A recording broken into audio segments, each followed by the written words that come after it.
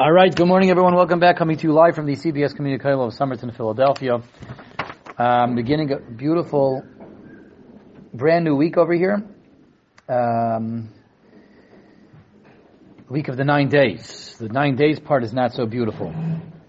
That, unfortunately, this is the saddest week of the year, leading up to the saddest day of the year. But it's beautiful in the sense that we're all able to get back together and continue here with Derech Hashem. And we're towards the end of the third chelik. Getting ready to wrap up the third chelik over here.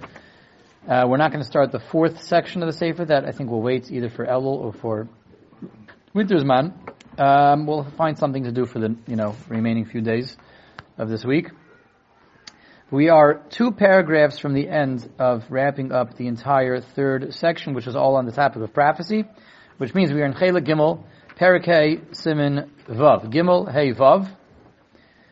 And the Ramchal, in this final chapter on the topic of prophecy, has been comparing and contrasting, really more contrasting than comparing, the level of prophecy of Moshe Rabbeinu to that of the other prophets. And as we saw, we make 2 different categories when it comes to Nevi'im.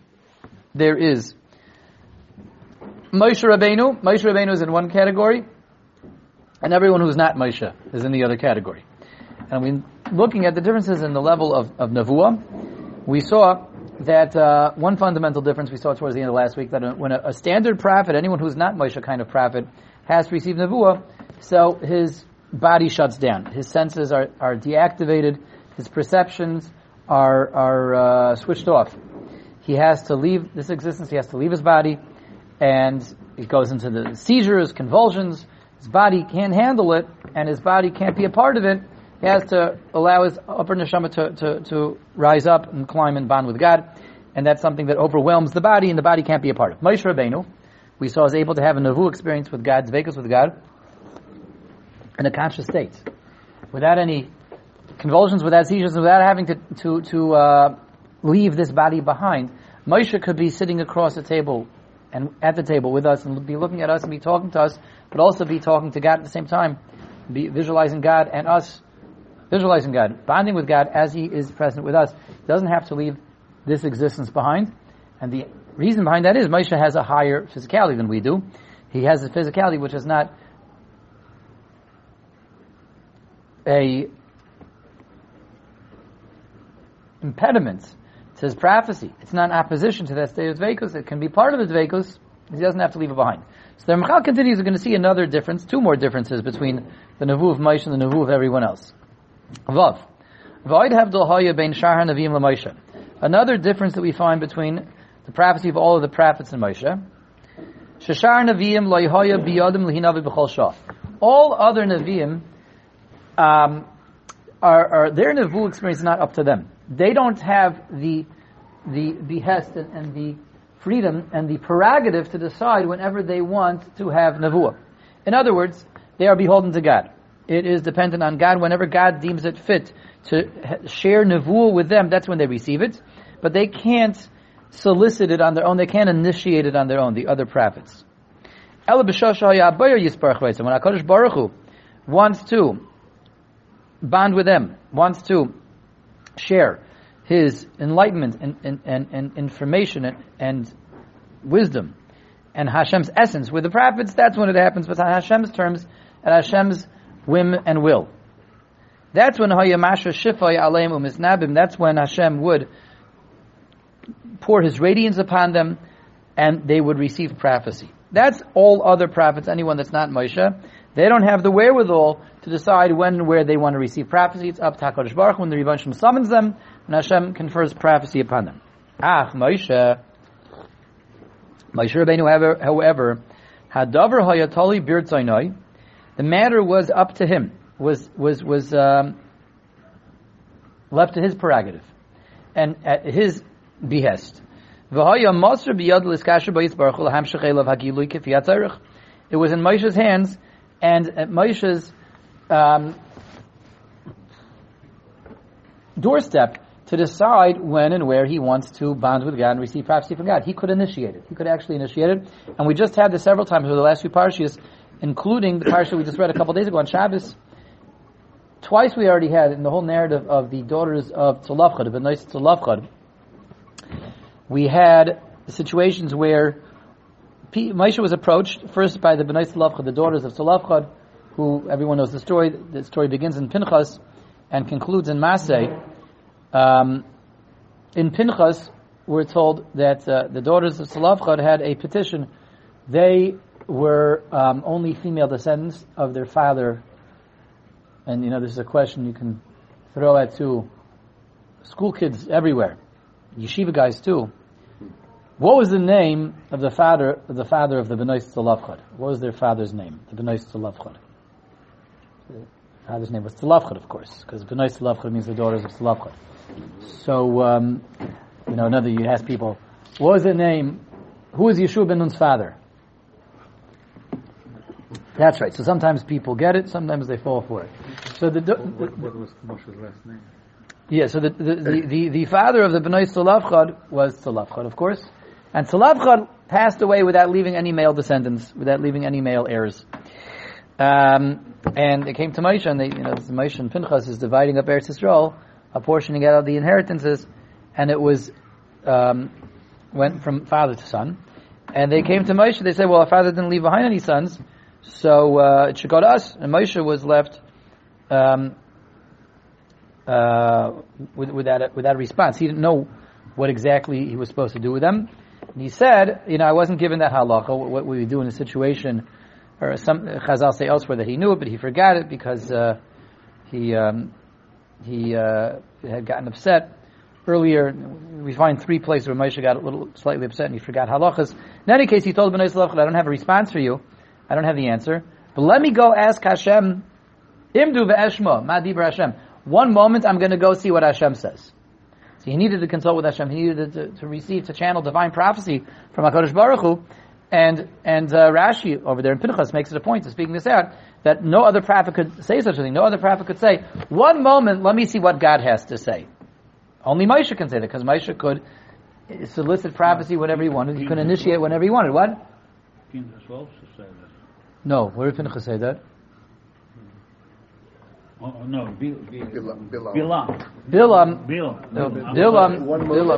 said, let me ask God. Bilam said, yes, let me ask God. Yeah. You also said, okay, good. Bilam said, let me ask God what God wants to say. But Chazal do tell us that Bilam was amongst the Goyim was paralleling Moshe Rabbeinu, and in fact was even a little bit higher than Moshe Rabbeinu. Yeah. We're talking about Jewish prophets, in terms of the Jewish prophets. Bilam is separate. Bilam was given to the Goyim to be their replacement of Moshe Rabbeinu. But in terms of the Jewish prophets, everything we've been talking about over here is Jewish prophets. Okay. So Moshe is the only one, but that's very good. Good for you though, Moshe. Good for you.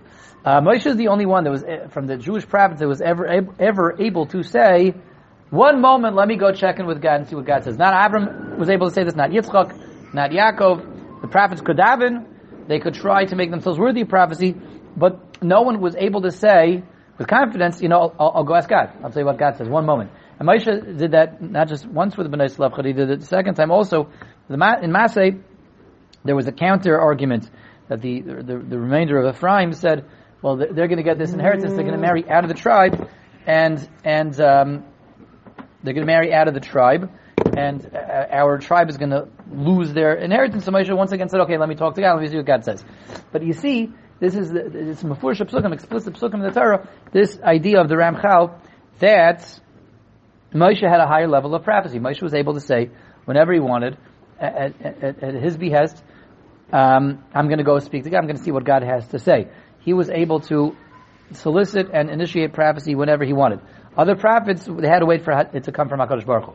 Now, what's the vort behind this? So, as we saw last week also, we have to learn this on 2 levels. A, learn it on the surface level. The Ramchal is presenting us with differences between the prophecy of Moshe and the prophecy of all other prophets, and we have to appreciate this. So this is the second difference that we see. Actually, not just the second. I mean, we saw there's a third or the fourth difference. We saw other differences in terms of the lenses. How many lenses there were that were separating God from the prophet? What the quality of that lens was. That was really the first 2 differences. The Moshe only had one aspacleria between him and the Rebbeinu Shalom, and there was an aspacleria hameira, an unblemished, a scratch-free, scratch-resistant lens. That was Moshe versus the other prophets. We saw also that Moshe can receive prophecy in a waking state. We saw Moshe receives clear prophecy without any riddles. So we're really numbering them. This is at least the fifth or the sixth difference between Moshe and everyone else. But we have to understand also the depth, the meaning behind this. Why is it that indeed Moshe can initiate prophecy whenever he wants, and all other Nevi'im have to wait for the Rebbeinu Shalom to send them prophecy? Much as we had to understand last week the difference between Moshe receiving prophecy in his waking state and all the prophets not. So this is very, very much linked to that and connected to that. And the same way we saw last week that Moshe doesn't have to go into seizures and convulsions, he doesn't have to lose consciousness to receive Nevuah. He can receive it in his waking state because his physicality doesn't get in the way. His physicality is a higher level physicality. He has a guf that was not retainted by and recontaminated by the Cheda Ego. His physicality was not brought down. He has a guf that can accompany his neshama to that dveikus experience, so he doesn't have to go into an extrasensory, extra physical experience. His physicality can handle it. So very much hand in hand with that is this idea that we're learning this morning right now, that all other prophets are dependent on HaKadosh Baruch Hu, beholden to God, and waiting for God to share prophecy with them. It's not on their terms, it's not at their behest, but Moshe can initiate prophecy whenever he wants, and the reason behind that is, again, this goes very much together with the other idea, it's a question of existence. Where do you exist? Where do you exist? You exist primarily down here, or do you exist up there and down here? Moshe has a very different, a fundamentally different existence where he is. Where is he? Where is Moshe? And we have to start by asking, where are we? Where are the Nevi'im? Where do the Nevi'im exist? Where do we exist? Now, we're not Nevi'im, but we have a common point of existence with all the other Nevi'im. All the other Nevi'im, Avram, Yitzchak, Yaakov, Yeshai, Yecheskel, Yirmiyahu, Yeshua, all other prophets, they're down here. This is where they are. They're down here. Like we are. We're down here. They're anchored and grounded down here. Nevuah is them paying a visit to HaKadosh Baruch Hu. They have to leave the body behind. They have to meditate, dwell, transcend, elevate, and they have to climb up the rungs of their own existence and transfer their primary existence from down here to up there. Visit Hashem. They're visiting Hashem. During the Nevuah, they're visiting Hashem. It's going and knocking on the door. It's giving the Rebbeinu Shalom a ring. So, I want to get in touch with my dad. My dad is home. Sure, I know where he lives. I can knock at the door. I can pick up the phone and call him up. That's me. What? Whether he answers or not. That's me going through the phone lines. That's me going to his house and knocking on the door. And he's there. I know where he lives. I know how to get a hold of him. But it's up to him to answer or not. He can decide to answer. He can decide not to answer. It's me that's knocking at the door. It's me that is bringing my existence to there, but I'm not there. I'm over here. And it's up to him whether or not he wants to respond. Give me the time of day. He may choose to, may choose not to, my dad. Depending on, the circumstances, depending on the conditions. And he is able to call the shots because I'm not there. I'm here. I'm here. And I'm still here. I'm just kind of bringing myself to him temporarily through the phone lines or by walking out to visit him and knocking at the doors. That's every other Navi through his meditation, through his transcendence, through these exercises that he's been trained and instructed in. So what he's doing is he's, navigating his way through the phone lines, through the telegraph wires, through the streets to find, HaKadosh Baruch Hu's house, as it were, to knock on the door. Maybe the Rebbeinu Shalom will open the door. Maybe he won't. Maybe he'll pick up the phone. Maybe he won't pick up the phone. It depends on what's going on, what's cooking by HaKadosh Baruch Hu. Moshe Rabbeinu exists somewhere else. Moshe Rabbeinu is in the house. He's in the house. Doesn't have to go to Hashem's house. He doesn't have to call Hashem on the phone. He is in the Rebbeinu Shalom's house wherever he goes because that's where his existence is. He does exist down here as well, but as much as he exists down here, he's also existing up there. That goes hand in hand. It's part and parcel of his body, his physicality, not being in the way. His physicality is not in the way, is not a barrier, is not a buffer. And that means that as much as he exists down here, he's also actively, 24/7, existing where his neshama is, and his neshama is there in the Rebbeinu Shalom's house. And the pasuk says, we'll see that Ramchal himself will quote this pasuk as we continue, when HaKadosh Baruch Hu, we saw, gets upset in Ba'aloischad, Aaron and Miriam, for saying Lashon Hara on Moshe, so the Rebbeinu Shem says to them, B'chol Beisi Nemanhu. He is faithful and reliable and trusted in my house. B'chol Beisi. That's the Lashon of the Pasuk. B'chol Beisi Nemanu. And within my house, he is trusted, he's reliable, and he's faithful within my house. And that's one of the differences between Moshe and Aaron and Miriam. Moshe is B'veisi. B'chol Beisi is in the house. Moshe is in the house. Aaron and Miriam are not in the house. They visit the house. They knock on the door. They call up. The phone rings in the house. They're trying to make it into the house, but it's up to HaKadosh Baruch Hu if he wants to pick up the phone, if he wants to answer the door. Moshe's there. He's there. He's in the house. And as such, whenever he wants, I'm in the same house as my dad. My father's right here at the table. I'm right here at the table. Whenever I want, I strike up a conversation with my father who's right here. I'm always in his presence. Moshe's always in the Rebbeinu Shem's presence, even in his waking conscious state. And again, that goes hand in hand with the fact that his physicality is not an obstacle to his dveikus. His body is on such a high madrega, it was purified and it was never recontaminated by the Cheda Egel, that it doesn't get in the way of that bonding experience. Wherever he goes, he is in constant touch, constant contact, and he can initiate a conversation whenever he wants. Again, like that kid who lives in his father's dining room, who lives and his father doesn't go anywhere, he doesn't go anywhere. At the same time, Moshe's feet are planted down here. He's interacting with Klal Yisrael. He exists down here, but he also constantly, round the clock, is existing up there. So that's what's going on in understanding that difference between Moshe and all of the prophets that are not Moshe. All the prophets have to pick up the phone, have to knock at the door, and maybe or maybe not Hashem will answer. Oh, it says Ramchal, another difference between Moshe and all other prophets. Shar Nevi'im, all other prophets that are not Moshe, Lo Yoyu Masigim, Ella and Yonim Pratim, Masha Adon Baruch Hu Hayiraitza Legalas Lehem.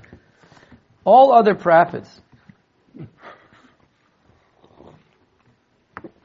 are only able to fathom, are only able to perceive what Hashem shares with them. Meaning, they have limited airtime with God, and they get limited illumination from God. Prophecy is ultimately Hashem's essence, Hashem's knowledge, Hashem's wisdom, Hashem's information. That's what prophecy is. And from the full range of that wisdom of God, the essence of God, the illumination and information of God, so all of the prophets get a very narrow slice, whatever it is specifically that God wants to reveal to them, that and nothing more. All other prophets. Abraham, Yitzchak, Yaakov, Aaron HaKohen, Yeshua, Yeshai, Yechezkel, Yirmiyahu, all other prophets out there are only privy to the specific ideas and information that Hashem decides to share with them. They don't have the wherewithal, again, or the prerogative to, on their own, access the entire data bank of all the information of Hashem, the essence of Hashem, at their will and at their whim. They don't have the ability to do that. They receive whatever Hashem shares with them. Moshe, on his level, again, here's the next fundamental difference between the prophecy of Moshe Rabbeinu and the prophecy of all of the Nevi'im. Everything was open to him. All of Hashem's wisdom, essence, information was an open book.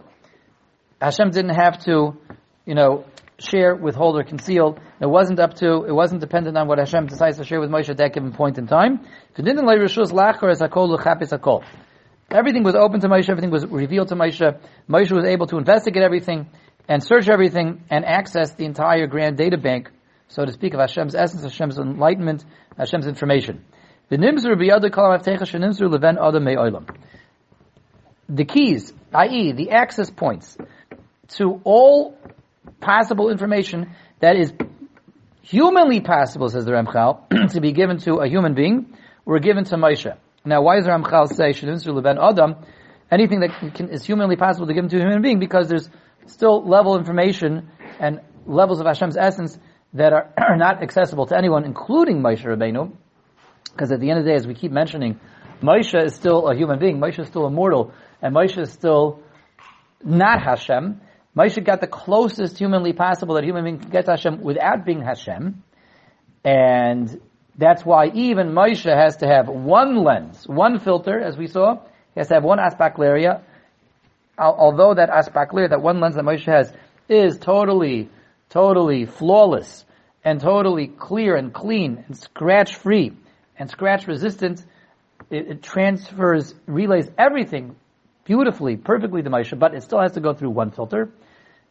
Being that Moshe is not Hashem, that's that one filter that he needs. Can't bond with Hashem and still be Moshe.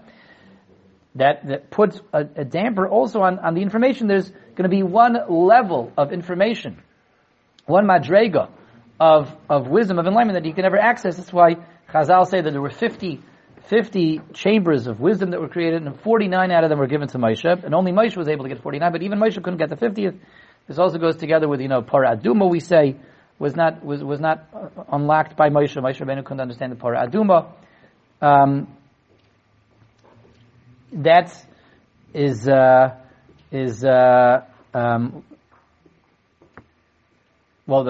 Melech is the one that said that. Shlomo Melech says that you can't understand Parah Aduma.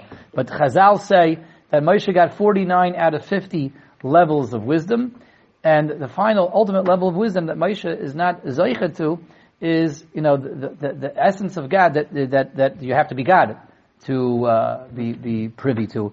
And that's the one thing that Moshe can never overcome. The one thing that Moshe can never surmount is the fact that he's still ultimately Moshe and not HaKadosh Baruch Hu.